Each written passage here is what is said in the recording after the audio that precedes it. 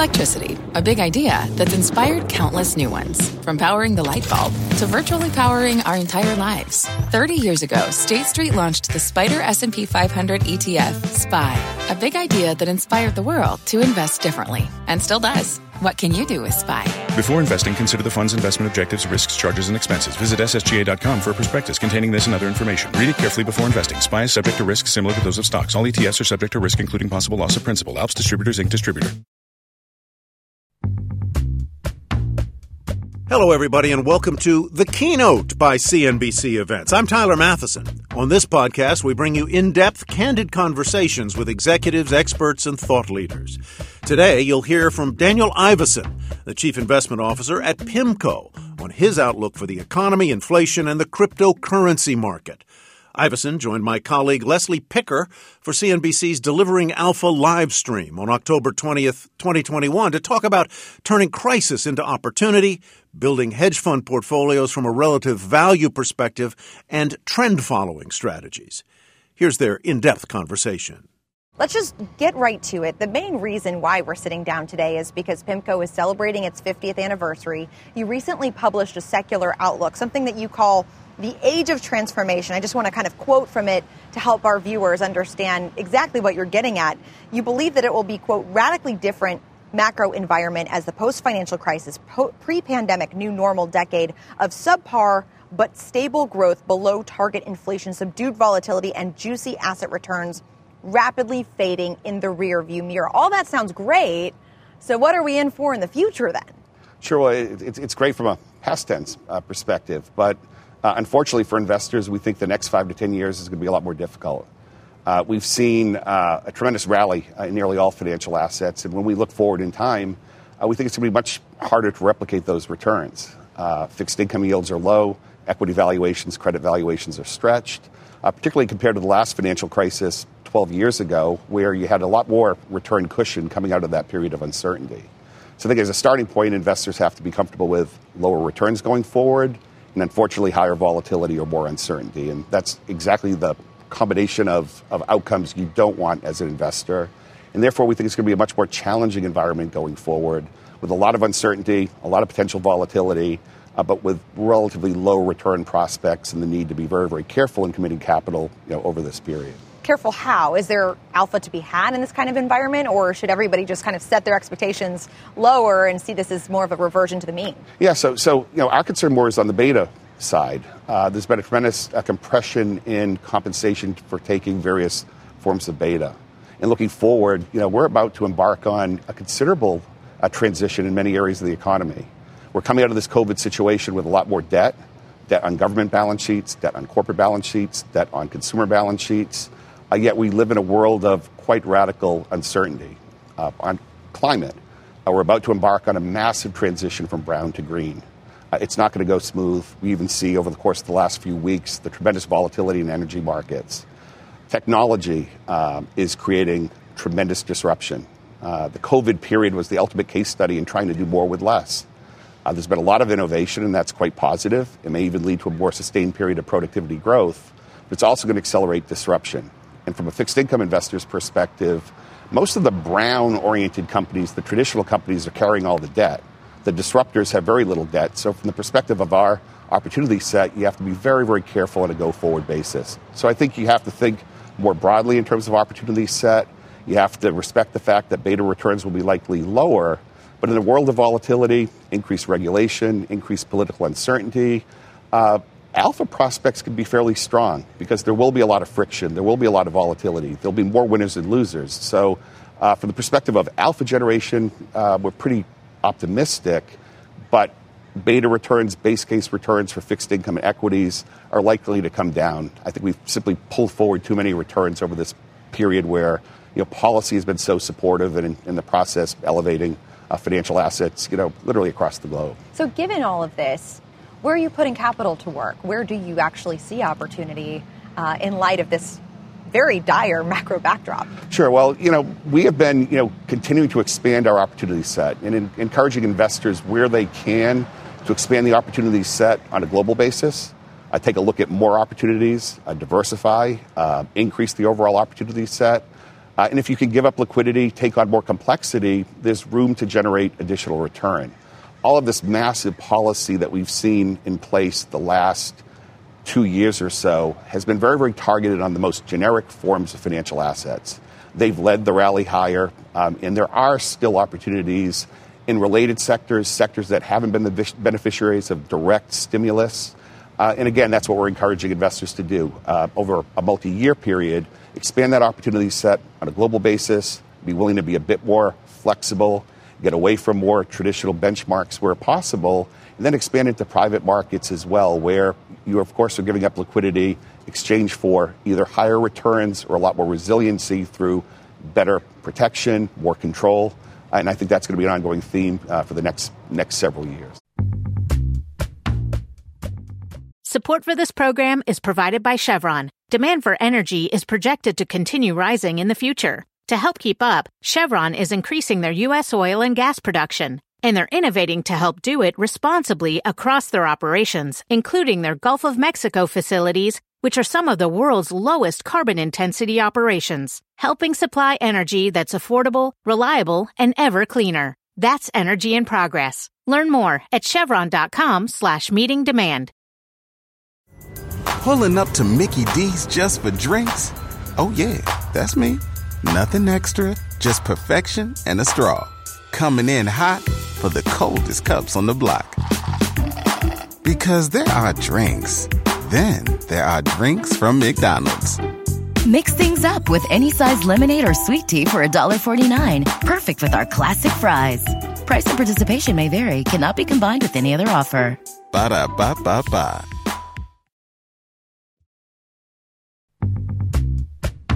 I want to get your viewpoint on inflation because I know that's front and center for a lot of managers these days. And in your report, you talk about there being periods of higher highs and lower lows for inflation. What about more in the near term? Sure. How are you viewing what we're seeing right now with regard to prices? Sure. So no discussion would be complete without a comment around transitory. And I think it's probably an overused word, but it's also a word that's rarely defined. So we do think in the base case, inflation will remain elevated. There's considerable near-term risks to the upside in terms of inflation. But we generally believe that inflation will prove to be relatively temporary. And by that I mean that inflation will tail off over the course of the next 12 months or so to a point where it doesn't get embedded into longer-term expectations. That's the definition or the thought process we like because the Fed and other central banks have told us that if inflation expectations become embedded in the marketplace, they will act and they'll move sooner than they would like to move. So our base case view is that inflation will remain relatively contained, but our bias is towards significantly more inflation risk over the near term. There's tremendous uncertainty around this reopening process on both the demand and the supply side.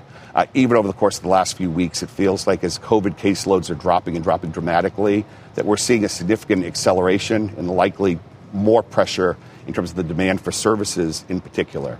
So the bottom line is a constructive base case view, but a pretty negative left tail, at least for the time being. And then when we look at the markets aren't pricing in a lot of inflation still. So it's not the type of market environment, particularly on the fixed income side, where we want to make a strong bet against inflation at this point. So we remain quite defensive regarding interest rate risk more broadly. And we remain a little bit concerned that higher inflation over the course of the next few months could seep into confidence more broadly and potentially begin to impact credit spreads and equity valuations as well. You believe those will come down as a result of that? Well, we do. We think that's a risk. I think a lot of the talk around transitory or not transitory tends to focus on interest rates, where the real concern is if inflation becomes more unsettling for policymakers and begins to bleed into people's assumptions around credit and equity markets. It's talked about less, but I think that's really the more significant concern. So not only have we been defensive on the interest rate side, we've been looking to upgrade our credit portfolio, become a bit more liquid, which will give us flexibility to respond to any overshooting over the course of the next few quarters. And again, remain constructive in the base case, but cautious given the uncertainty and the fact that you're not pricing in a lot of inflation risk at the moment. So we don't want to be out there, too boldly betting against that type of scenario. Do you trust that the Fed has everything under control at this point in time? We had Paul Tudor Jones on CNBC this morning. He was on Squawk Box where he basically was saying I wouldn't invest in fixed income at all as an asset class because I don't know what is going on with regard to the central bank right now. Do you feel differently? Well, I think there's a tremendous amount of uncertainty, and I don't think that the Fed, behind closed doors, will think that they have everything under control. Central banks tend to project optimism. They don't like to unsettle markets, but it's a Fed that's dealing with a very, very challenging situation.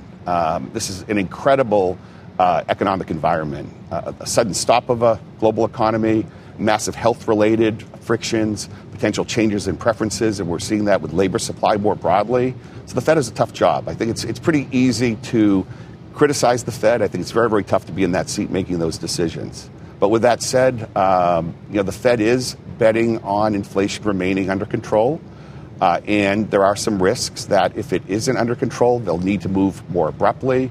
And again, that could have spillover effects into financial market volatility more broadly. So I think they're trying real hard. I think they're doing the best they can do under highly uncertain situation or circumstances. But sure, there's a risk that that they won't get things perfectly right, and we will have a much more volatile 2022 if inflation remains elevated. What do you think the outlook is for rates, given all of that? Over the near term, we're cautious. We think that there's a good chance that rates could go higher over the near term. And in fact, across our portfolios, including some of the income strategies I work on day to day, we're about as defensive as we've ever been regarding interest rate risk. But again, looking over the long term, looking at the powerful disinflationary forces that were in place pre-COVID and likely will continue to be in place, probably the best example of that would be automation and its impact on global labor markets. We think that the risks over a 3 to 5 year period are much more balanced. So we see rates going higher potentially near term, but we think they're going to remain relatively contained. And by that, I would mean, a 10-year Treasury rate, up in the 2% zone, perhaps a little bit higher than that. What we don't see is a breakout type scenario into much higher rates or a much higher rate regime, at least at the moment. Interesting. You mentioned record debt and leverage levels stemming from some of the fiscal policies that we saw coming out of the pandemic. What does that mean for the prospect of a rate shock?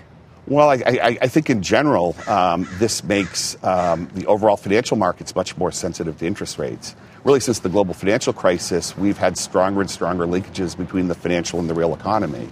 And that was exacerbated by the policy response this time. Debt levels are very elevated, so you have far less margin for error. That's true of the emerging markets, particularly some of the frontier markets that are carrying alarming levels of debt coming out of this crisis period. And it's true of the corporate sector as well. So, we do think that this is an environment where financial asset returns are quite dependent on this low rate regime holding. And if we were to break out into a much higher yield environment, it could have significantly negative effects for equities, credit-sensitive investments as well. So it's another reason why we're a bit more cautious. We've obviously booked a lot of gains across portfolios, whether we're talking about fixed income portfolios or multi-asset portfolios. We do think investors should become a bit more cautious here, particularly in the more generic forms of credit risk or equity risk, given elevated valuations, a lot of debt, less flexibility, and the potential for a lot greater volatility. And you mentioned that you're as defensive as you've ever been moving up the capital structure, I would presume, in light of all of this. Do you think that there is a moral hazard that's been created here? And what does that mean for monetary policy, this idea that you've got leverage and debt levels across the country and across the world, really, that have never been seen before? Does that put the central bank in a more difficult position when it comes to raising rates? Absolutely. And this started, started many, many years ago, but it was a byproduct of the policy response to the global financial crisis. And then we saw with this COVID situation, many central banks crossed another line with direct support of credit markets here in the United States in particular. So we do think that one of the negative byproducts of this policy is moral hazard. The fact that a lot of companies that probably should have failed this cycle didn't fail. And central banks have attempted to avoid what used to be a pretty traditional cyclical process where when you have a negative growth shock, there's a cleansing mechanism there that doesn't exist at the moment. So this is an issue that may not rear its ugly head for many, many years, but it's something that we do think about.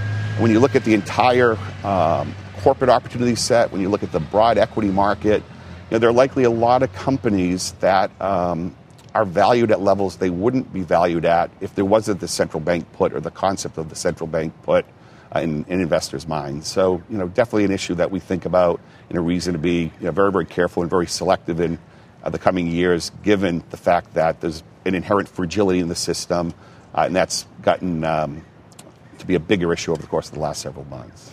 While we're on the topic of macro, what are your thoughts on what we're seeing right now with regard to supply chain challenges, with labor shortages?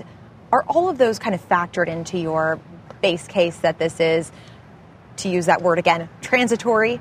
Do you see these things kind of working themselves out over time, or is this something that we really should be paying attention to, regardless of what it's meant for inflation? Yeah, that's a very important question. And I mentioned earlier, our base case is that inflation will be mostly transitory.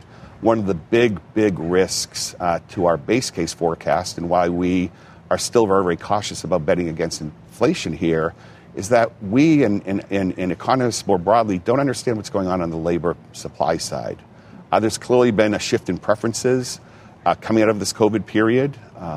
Work from home, flex work, less work.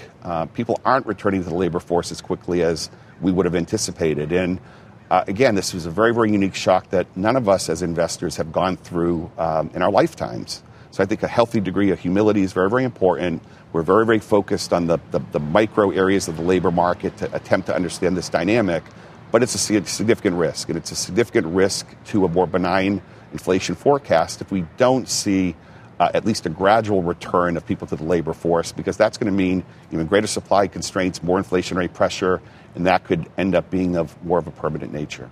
Yeah, it's pretty rare that you hear economists say they don't know why something is happening. Right. So when I hear that, it's a cue to kind of sit up and listen, because this means that there is additional uncertainty out there that's really meaningful for the economy here. Given all of that, what do you think are the best hedges in light of this uncertainty? How should investors be positioning in a way that protects their downside? Sure. Well, again, I think we very well could be in a period where at least locally bonds provide less protection than they would have in the past, because inflation will, for the coming few quarters, be the primary risk that investors are concerned with. Also, when you look at various direct forms of inflation protection, like the TIPS market, we've seen a rise in break-even rates, but not a breakout from, more normal patterns that we've seen over the course of the last couple of decades. So even there, although at break-even rates today, you may lose a little bit of money in the base case with a big allocation to TIPS, you will benefit from that type of allocation in a more negative scenario, or a scenario of higher and more sustained inflation. Commodity markets, although they've rallied considerably in certain areas from a longer-term perspective, look reasonable as an inflation hedge. Real estate, to some degree, will provide some reflationary hedges in certain sectors and subsectors of that overall marketplace. Then things like gold and other stores of value also potentially could protect against that scenario. Gold's been quite out of favor on a relative basis, but again, has some room to perform if we get into a much more negative environment than we're in today. Support for this program is provided by Chevron. Demand for energy is projected to continue rising in the future. To help keep up, Chevron is increasing their U.S. oil and gas production, and they're innovating to help do it responsibly across their operations, including their Gulf of Mexico facilities, which are some of the world's lowest carbon intensity operations, helping supply energy that's affordable, reliable, and ever cleaner. That's energy in progress. Learn more at chevron.com/meeting demand. Pulling up to Mickey D's just for drinks? Oh yeah, that's me. Nothing extra, just perfection and a straw. Coming in hot for the coldest cups on the block. Because there are drinks. Then there are drinks from McDonald's. Mix things up with any size lemonade or sweet tea for $1.49. Perfect with our classic fries. Price and participation may vary. Cannot be combined with any other offer. Ba-da-ba-ba-ba. Proponents of Bitcoin would say that's an inflation hedge of sorts, a unique, more untested inflation hedge, because it's uncorrelated to the broader economy. Do you have any views on that front, especially as we're seeing more momentum with regard to ETFs for Bitcoin and, greater institutional acceptance of crypto just as a whole? So it absolutely can be that type of hedge from a theoretical perspective. But there's obviously a tremendous amount of volatility, and you're taking on a lot of additional risk with crypto and Bitcoin in particular. These are rapidly growing and changing markets. Bitcoin has some leadership in terms of broad institutional following, but there's rapid and significant change. So our perspective on cryptos is it is potentially a store of value that can be an inflation hedge. This is an area of the market that's growing and changing rapidly. It's here to stay to some degree, but you have to be very, very careful of regulatory responses. We've seen it in China more recently. We've heard concerns expressed by the SEC.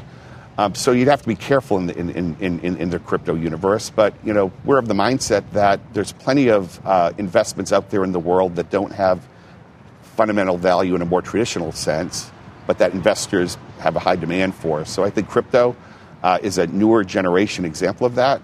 We respect that demand. And as a firm, we're spending a lot of time analyzing crypto, thinking about decentralized finance, how it may disrupt our business, how we can offer solutions for end investors, realizing that a lot of our backgrounds, at least on the leadership side at PIMCO, are in areas very, very different than crypto. So it's critically important that from an institutional quality perspective, we're doing a lot of work. We're being very, very careful, but still staying on top of what's going to be a very, very important market. What have you learned so far, and have you made any strategic changes as a firm based on that research? Are you considering putting capital to work in crypto? Well, we are. So currently, at the moment, in some of our hedge fund portfolios, we're trading from a relative value perspective. So we're not taking directional exposure, but we're looking to take advantage of mispricings between the cash product, a popular trust that trades on the exchange, and then the future. So that was a starting point for us in a very narrow segment of our business.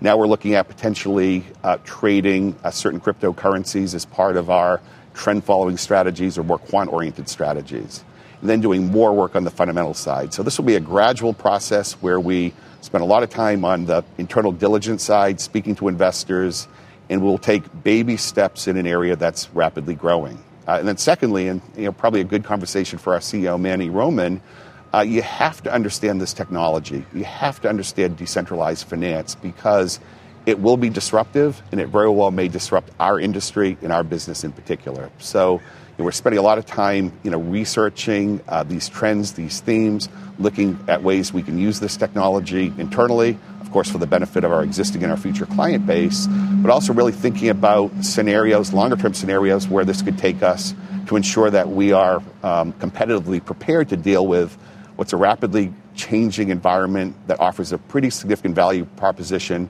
particularly for younger generations or the new generation of the investment community. So are you speaking kind of about things like blockchain, that type of technology where you have ledgers that are over, that are digital as opposed to, a much more supply chain oriented system within the financial services industry? Absolutely. And that's where we're doing our research. We will be making some additional hires at a more senior level to help us move forward a lot of the strategic resource. And then, of course, we learn a lot from our well-informed, more junior employees on this particular subject. And I know it's real. It's in front of us. There are banks considering issuing debt using this technology, and it's going to be, again, in some sense, a competitor of ours. So area of considerable focus. Don't have all the answers yet, but we're going to be spending a lot of time in these areas over the next several months. Fascinating. You of course mentioned China in that current conversation about cryptocurrency. I'm curious your thoughts on what's going on there right now. I know at Milken earlier this week there was some investor debate about whether China is still investable at this point in time. PIMCO made some headlines for being out front on the whole Evergrande situation by paring back its exposure ahead of some of the issues that we've seen recently. But given just the broader regulatory environment over there, is it investable in terms of, debt at this point in time? Yeah. So we believe it's investable, but you have to be very, very careful. And maybe to step back for a moment, China is going to continue to grow at a very high rate relative to much of the rest of the world.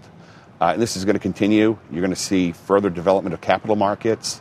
They're still going through a growth transition, from an export-oriented economy to an economy focused more on internal demand. this is a relatively young capital market, an untested area of the marketplace. So there's going to be a lot of volatility.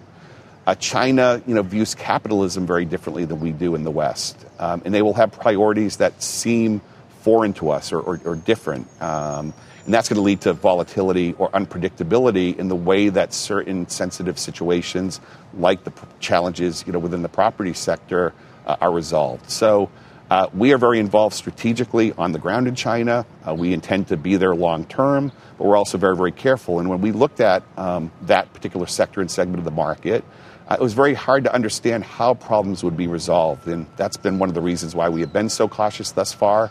And even when we look at some of the more volatile, weaker names at these very low dollar prices, we've yet to gain considerable confidence to come in and put our clients' capital to work in some of those situations. But there are a lot of high-quality companies in China. They've widened in sympathy. There's more uncertainty in that market than other segments of the corporate universe. And in some of those higher-quality names, we have begun to purchase certain higher-quality names that have widened in sympathy and where we see a much stronger fundamental credit profile. So I wouldn't say uninvestable. You just have to respect the uncertainty there, the untested nature of those markets, and be very, very careful. If you had a clearer regulatory roadmap, would you feel more comfortable? Is it about regulation, or is it just about the amount of debt that these companies tend to be sitting on? Well, there's a lot of debt. There's a lot of complexity around onshore and offshore priority for cash flows, recoveries. So it would help to have clarity there. And also there's, of course, tremendous tension, global tension between the U.S. and China and the rest of the world. And that's another key secular theme. This type of friction between the U.S. and China is going to continue to exist, probably accelerate over the last few years. So there's a political dynamic as well. So, again, any clarity around these sources of uncertainty would give us a bit more confidence to put money to work there. We may get a little bit of that. We don't expect to get a lot.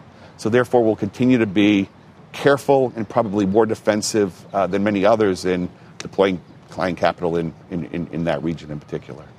PIMCO as a whole has been getting more and more exposure to private assets in recent years. I think the AUM figure for that is now over $100 billion at this point in time. I want to get your thoughts on real estate specifically. I know you've been a big fan of housing for some time now.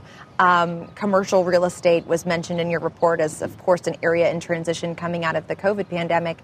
How do you view this world, especially given some of the inflection points that we seem to be experiencing coming out of the pandemic with regard to housing, commercial real estate, a bunch of areas that have really been upended in recent years? Sure. And we actually, during the last global financial crisis, we used that as a catalyst to put together teams to take advantage of what turned out to be one of the best opportunities of the decade following that period. And we have these teams in place. We've recently rolled the Allianz real estate team into our team here at PIMCO and working very closely with them. And when you look at what's occurred over the course of the last couple of years, as we talked about earlier, all of this direct stimulus has found its way into the easiest to own segments of the corporate credit or equity opportunity set. And within certain areas of the private opportunity set, you haven't seen as direct a benefit from all of this fiscal stimulus, all of this monetary stimulus, including balance sheet expansion. So when we look at the opportunity set within real estate more broadly, we see a lot of attractive opportunities, especially from a relative perspective. Within commercial real estate, for example, the lodging sector, under great stress given the COVID shock, but a tremendous recovery potential and very, very attractive valuations when you look at opportunities within the private real estate markets versus what you're seeing on the public side. Within residential real estate, this is an area where you can acquire seasoned assets that have been direct beneficiaries of the rapid increase in home prices we've seen over the last few years. And then we're in a world where there are too few homes versus the number of households that have been formed over the last several years as well. And we see a tremendous opportunity to be part of the rebuilding process, multifamily, apartments, new single-family units across our platform as well. So we think this is one of the best relative opportunities for investors. Of course, you have to give up a little bit of liquidity. Sometimes you take on a little bit more complexity, but I think you get not only resiliency, you get more attractive nominal returns on a go-forward basis as well. So again, one of our highest conviction themes, coming out of this COVID period. Fascinating. And last question, because I know we're almost out of time, but I have to ask you about ESG, sustainability, social bonds. I saw a recent statistic that they totaled $778 billion in the first 9 months of the year, an increase of 57% compared to last year. That's according to Refinitiv. Is this activity healthy? I know you have an ESG fund here that you manage, but there has been so much capital put to work in this space that was really not that large before. Are you seeing evidence of a bubble here? Well, I'm not sure if I'd categorize it as a bubble. ESG is critically important because it's on the minds of nearly every one of our investors here at PIMCO. And what's very important to note is that it means different things to different clients. So from the standpoint of us as a firm, we want to be able to provide good service to clients as they continue to focus more and more on ESG themes, climate themes. So we want to be able to engage on their behalf. We want to provide them with good information, ratings, realizing that there's many different ways to look at ESG and to rate these companies, and of course engagement on their behalf. So this is a very, very important area of the market. It's going to grow more important, not less important, over the next several years. It's on the minds of regulators, politicians, investors, and it's going to impact ultimate investment outcomes. So even outside the dedicated ESG funds, it's critically important that you take these issues into account because it is impacting pricing. You're going to have transition periods. You're going to find segments of the marketplace where this demand for ESG-type risk could potentially take valuations to fairly extreme levels. And that's one of the reasons why when people ask, you get better returns in ESG versus a traditional type mandate, we're so cautious in just focusing on doing our best to generate the maximum returns we can, given a particular mandate, but not making promises or not suggesting that any one style is going to outperform another. It's really providing good client service in an area that we absolutely are sure is going to become more and more important for them. That was Daniel Ivascyn, Chief Investment Officer at PIMCO. He joined us on CNBC's Delivering Alpha live stream on October 20th, 2021. The Keynote is produced by the CNBC Events team. Don't forget to rate and subscribe wherever you get your podcasts. You can also visit cnbcevents.com to learn more about upcoming events and how you can join us. We'd love to have you there. I'm Tyler Matheson. Thanks for listening.